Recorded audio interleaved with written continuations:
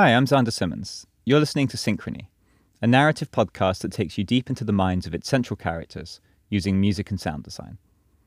This episode is a little different from the others.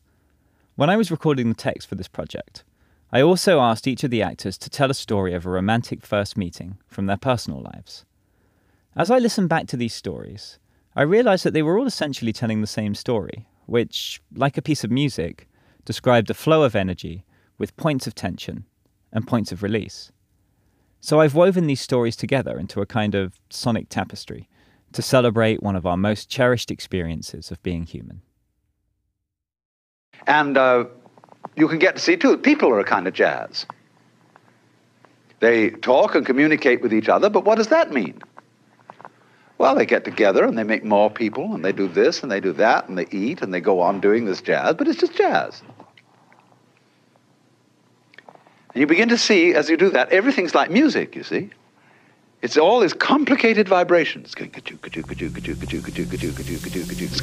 all kinds of ways. That's that. Or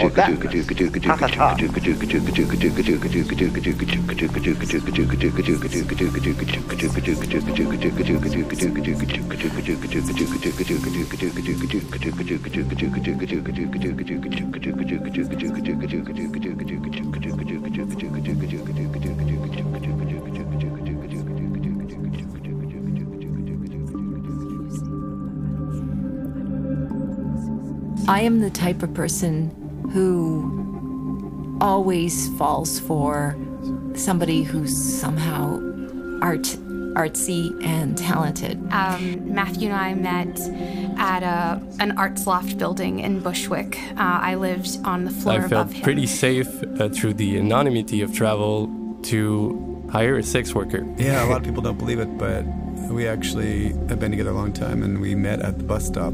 I don't want to say her name, but the first time I met her was in my first semester at CJ. It was Halloween. We met in this bar on Saint Laurent. I just moved to the Plateau, and he was one of the head chefs at Le Gros Luxe in the Plateau. August. So I went back to Lebanon. Beautiful summer day. A few summers ago, I was at a music because, program Montreal. in Aspen, Colorado. The streets were cold because it was fall time, soon to be winter. Mushy snow. It was incredibly snowy. I don't know why. I went for a walk, and I went to the nearest park near my place. And as we were walking there, halfway through, I met this girl who had come. And I remember I purposefully would walk really slowly past that open kitchen door just to get the wafts and the smells of the kitchen. And then I turn and I see a player with a trumpet player. I wanted to be beautiful, but as a woman. That trumpet player is kind of cute. I really wanted to feel feminine, something that I never The scenario is tried almost before. as if I were treating him like some stray, abandoned pup. Yeah, well, I should say, she was not only a sex worker, she was a dominatrix. I was enjoying the evening with my date. Then I turned and I looked at him and I looked over really, and there's this kind of guy like the scene sitting from, there I don't know, and Orpheus. waved Just at really him, be and like immediately turning back, and I could see in her eyes that pee. I needed to go to the bathroom. Drawing her enough that she was telling the other people she was with, no, let's go back, the bus is coming, let's go on the bus.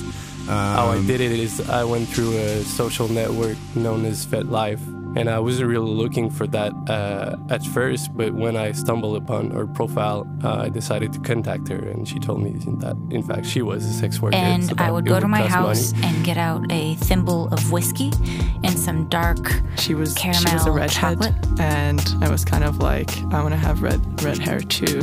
And she's like, let's go to a pharmacy, get dye, and dye your hair. What do you call it? Barter. Smoothest deal I've made in my life ever, and will never make again since, which is why I know this was destiny.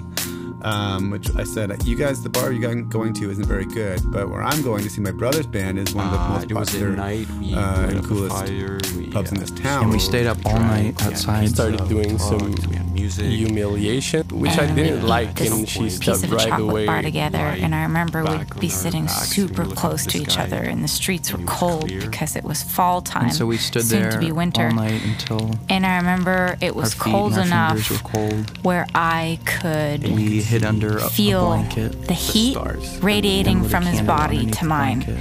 and I could almost feel the exchange of heat energy from each other's bodies. This music, I don't remember what the song was, but it was like Alan Watts. You begin to see, as you do that, everything's like music. And we sat under there together, and our bodies almost like we're just communicating to each other without us speaking through heat.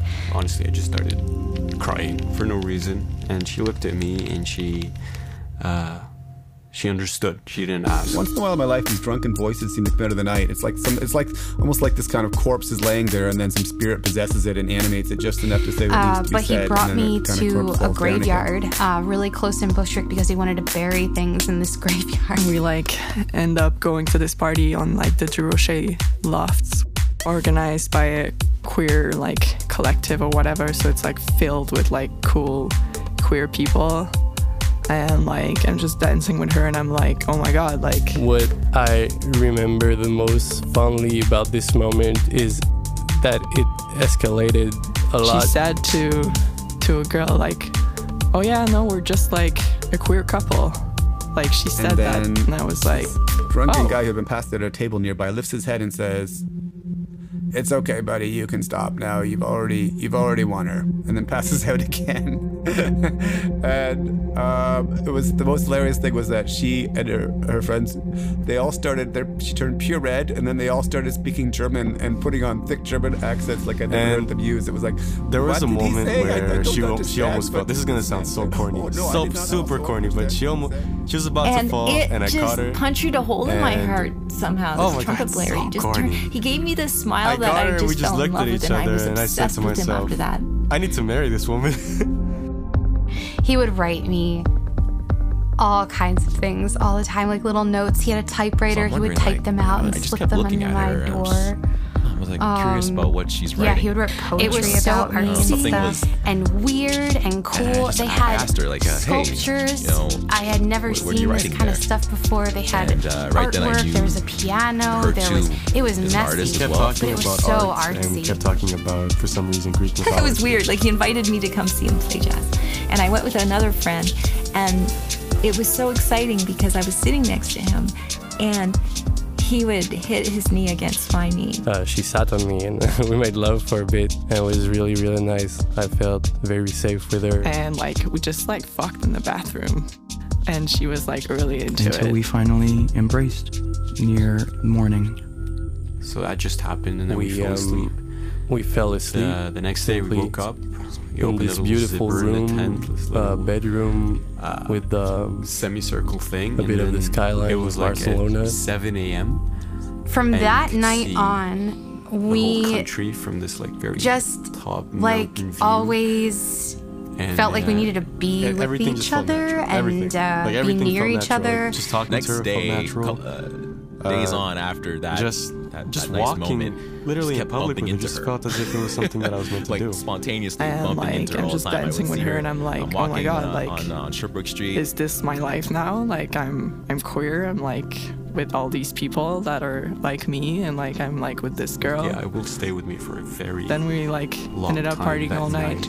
There were a lot of sentiments involved that it was so intense because he had it too. I just couldn't help but to repeat and that our moment in my eyes head, locked. where I catch her almost falling in the snow. But it was beautiful, and there was a big window, and I remember feeling really quiet at this moment. Of romantic, meetings, falling in love, feelings that I've ever remember. And that was one of the strongest feelings of love that I think I've ever felt in my life. Yeah, I think that's one of the most favorite moments of any other human being. It was real. In all kinds of ways. Synchrony is written, composed and produced by Xander Simmons, mixed by Zach Scholes and mastered by Guy Hebert. Featuring the voice of Alan Watts, with stories told by Alex Villalobos, Dina Renon, Francis Audet, Jess Abrams, Laurie Sevigny-Couture, Marissa Blair, Ocean Aoun, River Guard, Scott Withers, and Sebri Laurie. Thanks everyone for sharing your stories with us. This podcast is made possible with support from the Canada Council for the Arts. Please do take the time to like and subscribe if you enjoyed what you heard. It goes a long way. Tune in next week for a completely fresh soundscape to immerse yourself in.